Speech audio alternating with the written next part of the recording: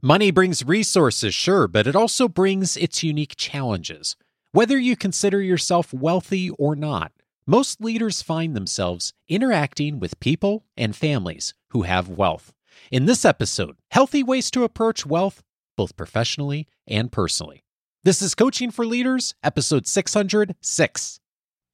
Produced by Innovate Learning, maximizing human potential. Greetings to you from Orange County, California. This is Coaching for Leaders, and I'm your host, Dave Stachowiak. Leaders aren't born, they're made. And this weekly show helps you discover leadership wisdom through insightful conversations. One of the realities that many of us navigate in our work in leadership and in our personal lives is how we handle wealth and how we have conversations about wealth. In some of our families and organizations, there are many, many resources available, and wealth is a constant conversation and presence. And for almost every leader, they are interacting with individuals, with organizations that have wealth, doing a better job for all of us at being able to enter into those conversations and realities effectively is such a wonderful competency for leaders to develop. I'm so glad today to welcome someone who has really dedicated her career to examine this in such helpful ways and help us to do a better job at navigating the conversations we all have about wealth. I'm pleased to introduce to you Kristen Keffler. She is a thought leader and consultant at the forefront of a global shift in family wealth advising known as Wealth 3.0. She guides affluent and enterprising families, rising gen, and the professionals who support them in embracing the positive power of wealth, aligning their vision with their impact. As the founder of Illumination 360, she specializes in human motivation and behavioral change, family dynamics, family governance, rising gen education and development, and intergenerational collaboration.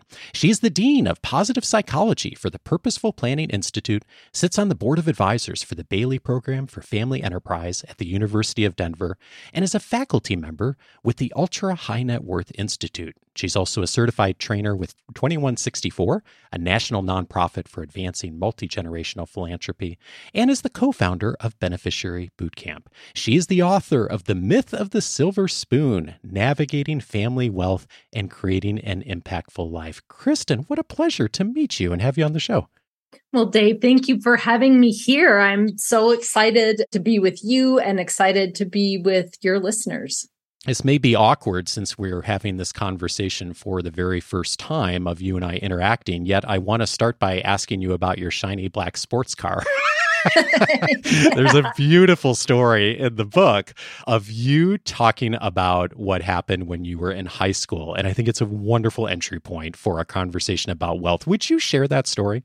Yeah, absolutely. So in order for this story for people to understand it, let me give just a little bit of context first. So I'm the youngest of four in my family. All of my brothers had left and were at college or beyond. And my dad said to me, I was driving an old Honda Civic hatchback that was like a third-hand car at the time. And he said to me, if I got this full ride scholarship that I had been seeking, that he would buy me a new car. And I was like, great, how fun.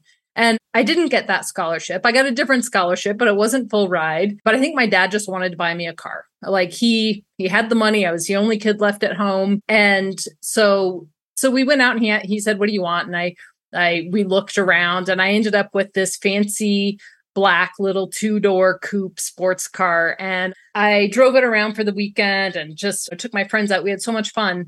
And then I went to go drive to school on Monday morning. And I had this moment of panic because I thought, man, if I park this thing in the student parking lot, like I am at high risk of getting door dings and other things. But I decided like, okay, I'm going to go park it over in the teacher parking lot. And I drove over to the teacher parking lot and pulled in and then had this even like worse sinking moment of looking around and realizing that me as a 17-year-old senior, I was driving a nicer car than any teacher in the parking lot. And I felt sick to my stomach. And I parked it over in the corner and I kind of slunk into school And it was really, looking back on it now, I understand what was happening at the time.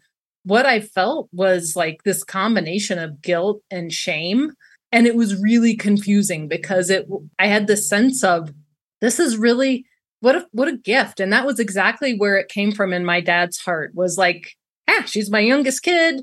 She's academically strong. She got a scholarship. Like, I can do it. And it was a fun and joyous thing for him to do, and a fun and joyous thing for me to receive, until I realized that I was the intersection between my personal experience with it and my peer group and my community, in that case, also the teachers, and how I had this sense for the first time in my life of feeling some shame for something that, in this case, it was a material thing that represented some level of affluence.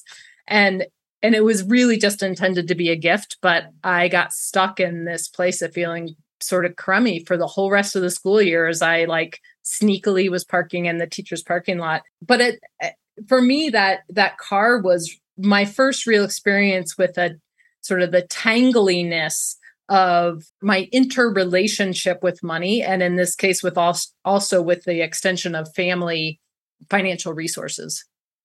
I so appreciate you sharing that, not only here, but in the book. And I think that, as you point out in your work, wealth and money are really hard things for a lot of us to talk about because of our societal pressures around it. And also just because for all the reasons you mentioned, that personally, it becomes very complex. And as you point out in the book, this isn't a book for a cry for sympathy for the wealthy, right? But it's looking at the real realities of psychological challenges that wealth brings to people. And I think that leads to the myth, because the title of the book is The Myth of the Silver Spoon. What's the myth? Yeah, great question. So the myth is that we have this, we culturally have a pretty messy relationship, a pretty unconscious relationship with money, and by extension with wealth. But we, as a individualistic, capitalistic culture, we have this dual relationship with money and with wealth, where it's like something we both hold in high regard, right? Like, pull yourself up by your bootstraps. Like, you can rise from the bottom to the top with hard work.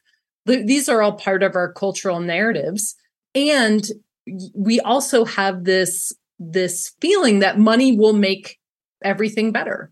And the truth is, money does make a lot of things better. Having enough money to live in a safe neighborhood, to have food, to have good health care, there's no doubt that money can create ease and safety and security in ways that help us take care of our basic needs, and we can move to higher order things like self-actualization. But more money doesn't make things more better, right? There's a point, there's an economics curve called the inverted U that really illustrates the point that there's no such thing as an unmitigated good, meaning that there's a point at which something good tables off, and the more of it you get, it can make things harder. Money is one of those things where there's a point at which the good that it can provide starts to table off, and the more and more you get of it, it actually can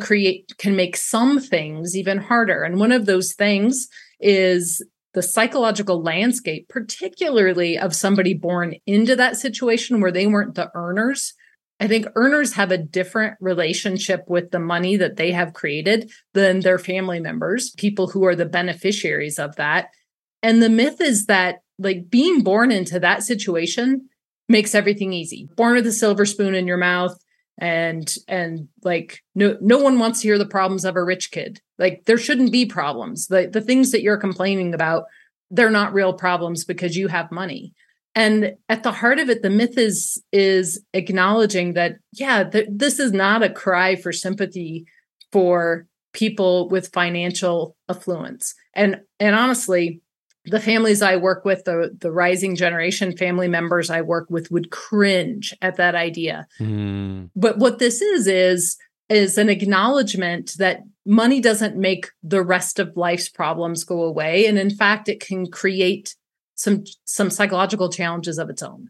This is not an insignificant number of people. One of the things you cite in the book is there are currently 6.3 million individuals in North America with a net worth between 5 million and 30 million. And of course, there's a smaller number above that. And a lot of these people own companies. A lot of them are senior executives. And I think about, even if this isn't, many folks in our audience do not fall in that category, but almost every one of us interact with people who are in this category. They are the owners of the business. They are, if we're the executive director of a nonprofit, there are donors. They're the people who are out in the community advocating or not for the work.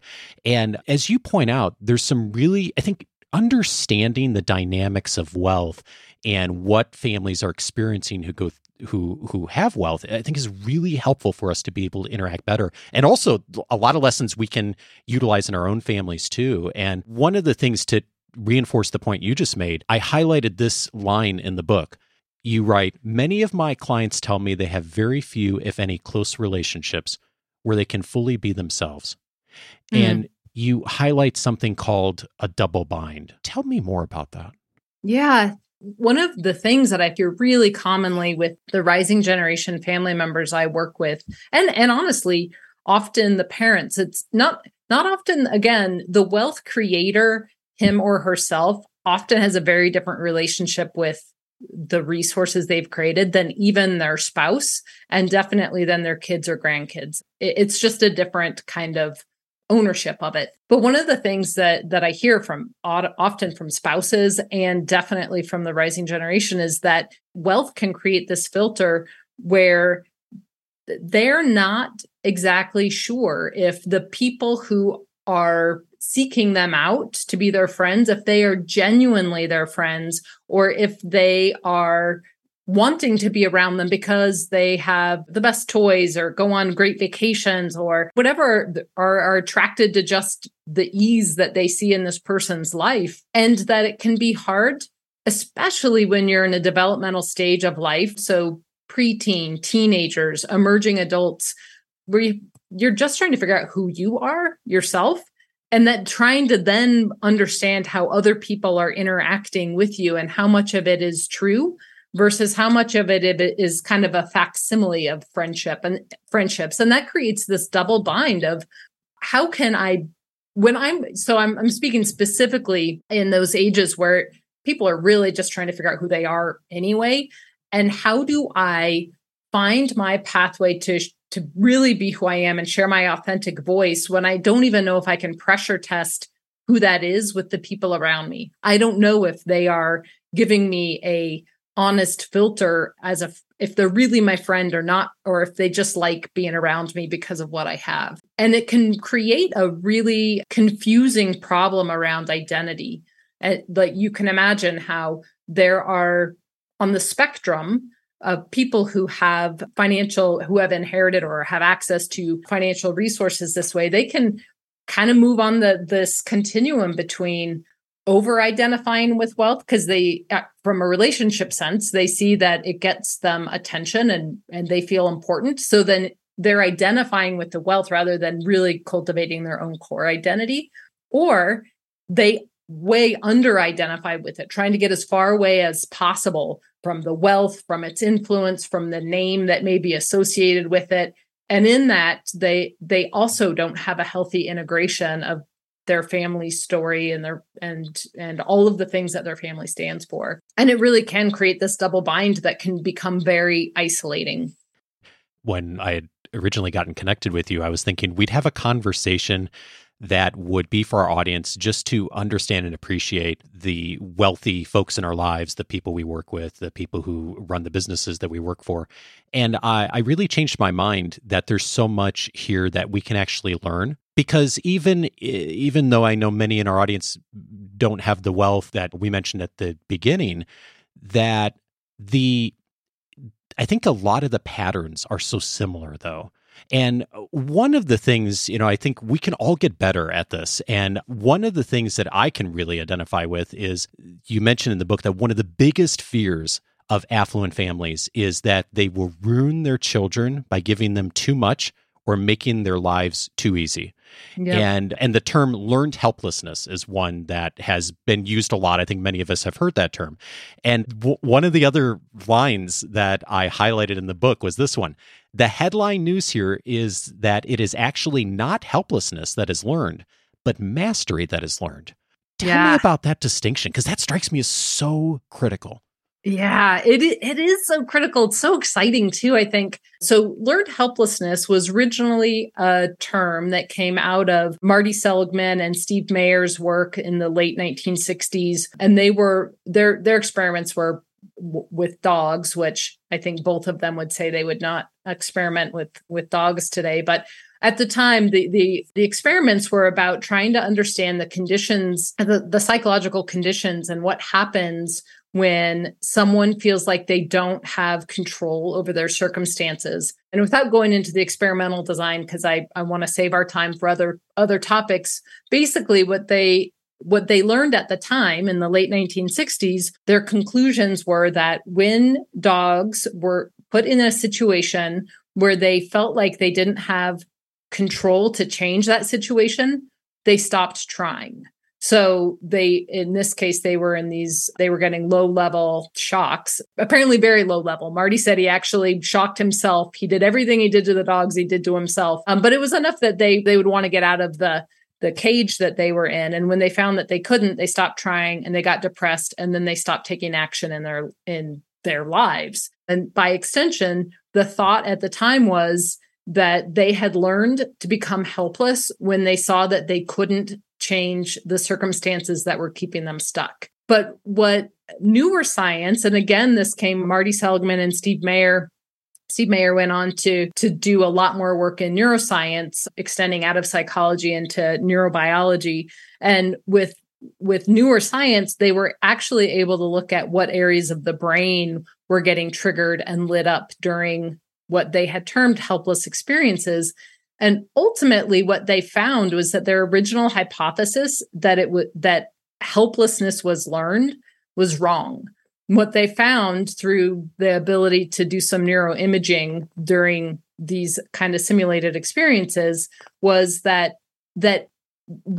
helplessness is actually our default state, but what we learn is mastery. And we learn that through having small doses of age and stage appropriate difficulty that we learn that we can overcome.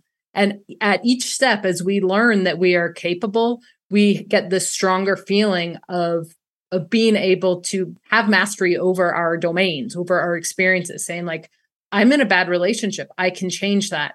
I'm in a job I don't like, I can change that, rather than just accepting the circumstances as they are and becoming more depressed, feeling that we are stuck. And so what's really interesting about this is that this idea that appropriate doses of difficulty are so important for our growth and development. And so don't shield ourselves from it, one. And two, don't shield your kids from it.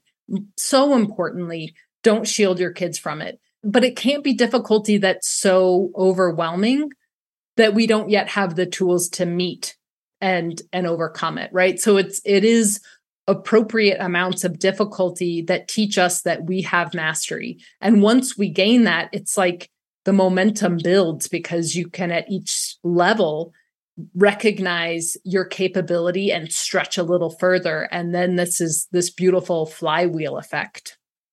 Yeah, there's so many examples in the book of this, and it just strikes me as like such an important point for all of us, regardless of level of wealth in our families. And one of the invitations you make to us thinking about this in our own families is to have decisions grounded in values and aligning with a vision of thriving. And I'm wondering maybe if you could share an example of like, what would that look like? Maybe even we go back to where we started of your dad and the car and all that. Like, what would that look like that'd be different? Because I think a lot of families do want to help and support their kids. And at the same time, they don't want to run in the situation where they haven't developed some of that challenge and that discipline. What does it look like? Yeah. Yeah, so that's a great question. I think that if I think back on that particular experience with the little black sports car and my dad, I think that one of the things that would have probably made a pretty significant difference to me on multiple fronts is if my dad would have said, "I'm really excited about this scholarship you got.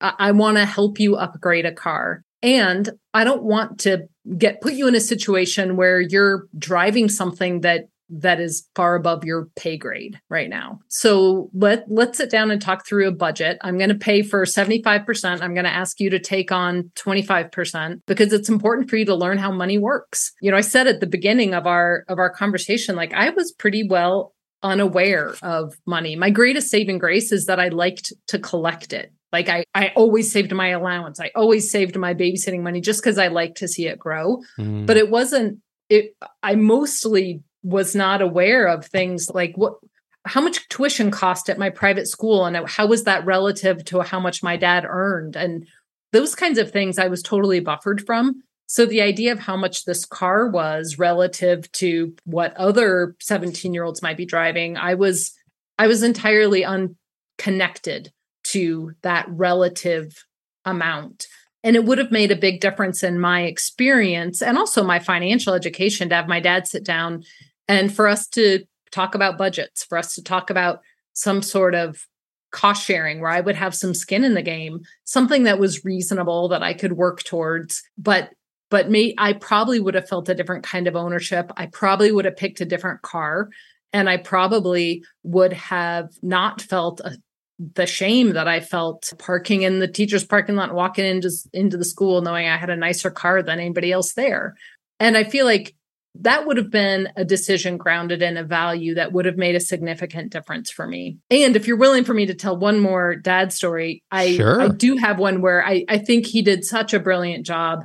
And I mean, it was truly one of the great pivot points of my life. So I'll try to keep this one short. So I was 29 when I started my coaching and consulting work that grew into what I do today.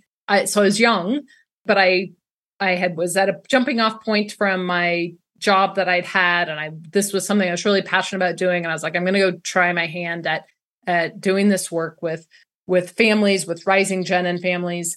And I had a business plan, and that business plan had me earning income in, 6 months or something. And anybody who's ever started a business knows that it takes a little longer than probably you first think to really start generating some sustainable income. For me, it was 18 months in, and I still was living on savings. And I was getting near the end of my savings. And I remember being at my parents' house on their beautiful back deck, overlooking the lake that they lived on. And then my dad was asking me how things were going. And I said, it's getting scary. Like, I think I have 1 or 2 months left that I'll be able to pay my mortgage. And then I'm out of liquid money. And I don't know that at the time what I was asking for. I think I was asking for a lifeline, but I'm not really conscious about what I was wanting. But what my dad said is, he said, "We are so proud of you. We see you working so hard. We know you're going to have a big impact in the work you do." And I could feel myself starting to exhale, okay, they're going to write me a check and I'm going to be able to get through this really scary, sticky point. And he said, "Mom and I always have your back. And if you need to, you can move back into the basement." And I was like, I don't want to move into the basement. I need a check. I need some money to get through this. But what he was saying in that moment is, you don't need me to save you. You know how to do this. Go dig in, work a little harder, and you will make it happen. And by golly, he was right. I left that dinner. I felt 100% loved and seen and supported, and 100% terrified that I would not have what I needed to pay my mortgage in 2 months.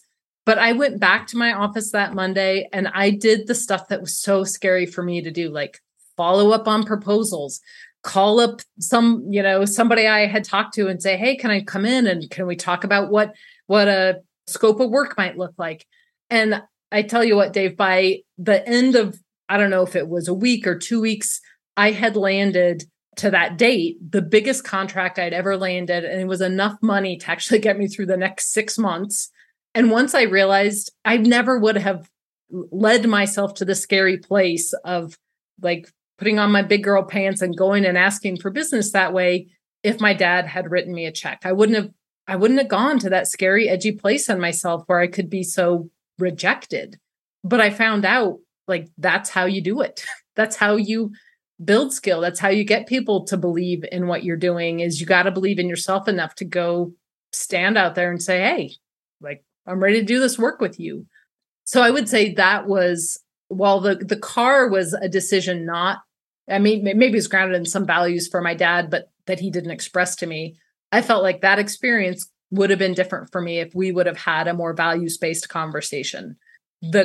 What happened then 12 years later, as I was at the edge with starting my own business, was so values-based and so clear that money wasn't going to solve the problem for me, that I needed to go through the dark night of my own soul to get to the place of believing in myself. And that was pivotal.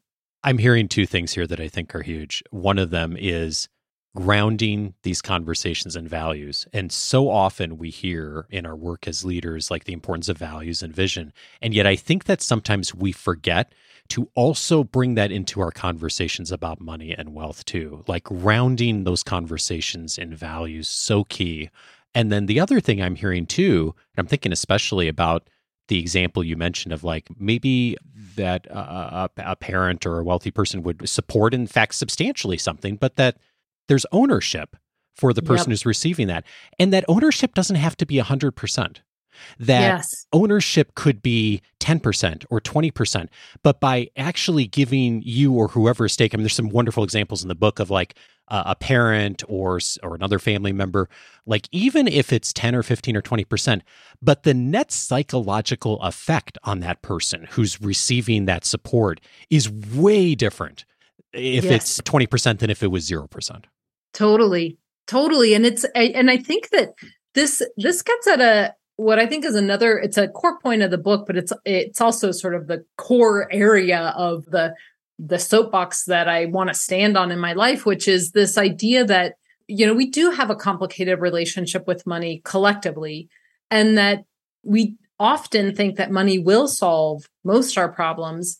And that as parents, when we have the financial resources to solve problems for our kids, we can be very quick to do it, because who doesn't want to support their kid? Who doesn't want their kid to feel that? And at the heart of it, the point is that money's not the only way you can show support. And in fact, psychological support, emotional support, hey, I got your back, I'm in your corner, is far more powerful than, hey, I can write you this check.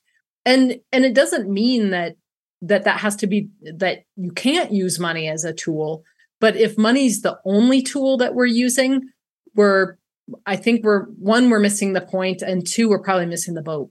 There is so much in this book. I have a whole list of things I still want to ask you about, but we won't be able to get to it all. I would really encourage everyone what a wonderful resource this is, especially if your family has wealth and you're navigating some of this. And also, if you happen to work with someone, be close to someone, work in a family business, this to me, I wish like I had this perspective sooner of like working with, knowing people in my life who've run family businesses. I mean, what a powerful model it is. So I'd invite everyone to, if this is something, I mean, one of the things that I find is interesting is just like some of the things that we project and say, like, go find your passion. We don't talk about money, like some of those misnomers, like what we can do to do better. I mean, there's so much in the book that really outlines that.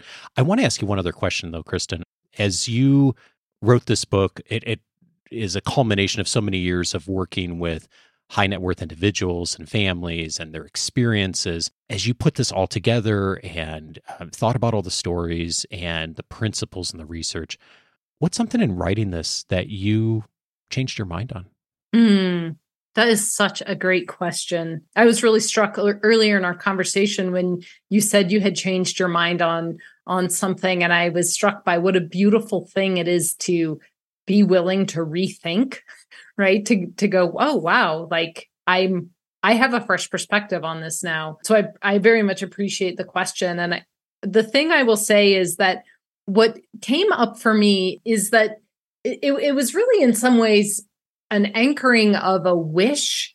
Like what changed for me is that I've always been driven in this work. I have felt strongly that money and concentrated wealth has huge potential positive power. And in fact, our country has a long history of closely held wealth by families and organizations being a massive lever of change that governments and NGOs they can't move as quickly. So I have always felt that.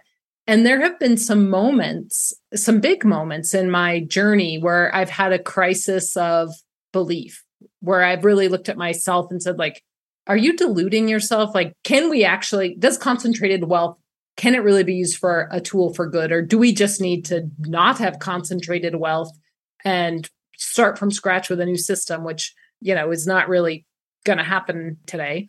And the thing that I changed my mind about was maybe after the number of interviews I did and the number of stories that I looked at, that crisis for me has been totally abated. Like I truly believe that individuals who are psychologically healthy, have integrated their money story, are strong and on purpose and on a path of self-actualization, who also have access to financial resources, will be some of the biggest, most powerful, most incredible change agents that our culture will have access to. And so while I maybe flipped your question a little bit, because I did actually have the belief, so I didn't change my mind, but what writing the book did was it absolutely took away any doubt in my mind that there are more people with good hearts, good minds, who are committed to making change, who also have access to financial resources, than there are people who are entitled and greedy and just want more and more for themselves. And that makes me very excited and feel hopeful for what we have ahead of us. Kristin Kefler is the author of The Myth of the Silver Spoon, Navigating Family Wealth and Creating an Impactful Life. Kristin, thank you so much for your work. Dave, thank you for having me on.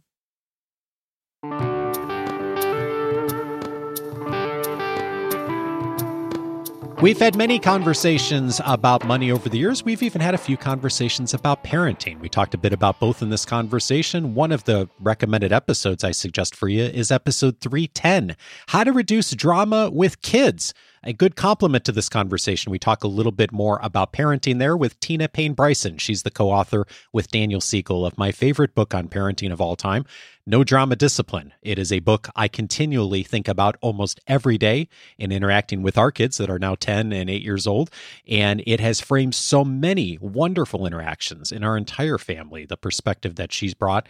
She goes into some detail in it in episode 310. If you have young people in your life, whether you're a parent or extended family, I think episode 310 is a really healthy starting point on how to have great interactions with kids, using listening and empathy, so many of the things we talk about regularly on the show from the professional context. I'd also recommend episode 396, speaking of money, the dumb things smart people do with their money. Jill Schlesinger was my guest. She's the host of the Jill on Money podcast. I listen to it regularly. Jill's been on the show a couple of times over the years. She has a wonderful no-nonsense approach to money. And in episode 396, she walks us through some of the key missteps that folks tend to make with making financial decisions. A helpful conversation for you. And also a good complement to that is episode 502, The Way to Build Wealth with Chris Hogan. Chris and I talked about his research and looking at what are the common things that work, what doesn't. You'll find some surprises in that conversation. But one of the things that shouldn't surprise any of us is a big factor is, are we regularly contributing to retirement plans if we have access to it? If you aren't, a good invitation to start, and episode 502 might be a good motivator for you to begin going down that journey. All of those episodes you can find on the coachingforleaders.com website. A lot of those conversations are more through the personal lens, but we've had many professional lens conversations over the years on finance and budgets and how to think about that in the context of the work that we do as leaders. In fact, there's an entire section in the episode library called Finance and Budget. So if you're looking for a bit more on the numbers and thinking about how to frame that well, I encourage you to check that out inside of our free membership. And if you haven't set up your free membership, I'm inviting you to do that now. Go over to coachingforleaders.com and set up your membership. You will then have access to the entire episode library since 2011, searchable by topic. Finance and budgets is just one of the several dozen topic areas inside of the library. That way you can find what is going to be most relevant to you right now. I invite you to join in with us and also to be able to access all of the other resources that are inside the free membership. Looking forward to seeing you inside the website for that. Next week, I'm glad to welcome Annie Duke back to the show. She is going to be joining me to have a conversation about how to quit bad stuff faster. Join me for that important conversation next week with Annie. Have a great one, and I'll see you on Monday.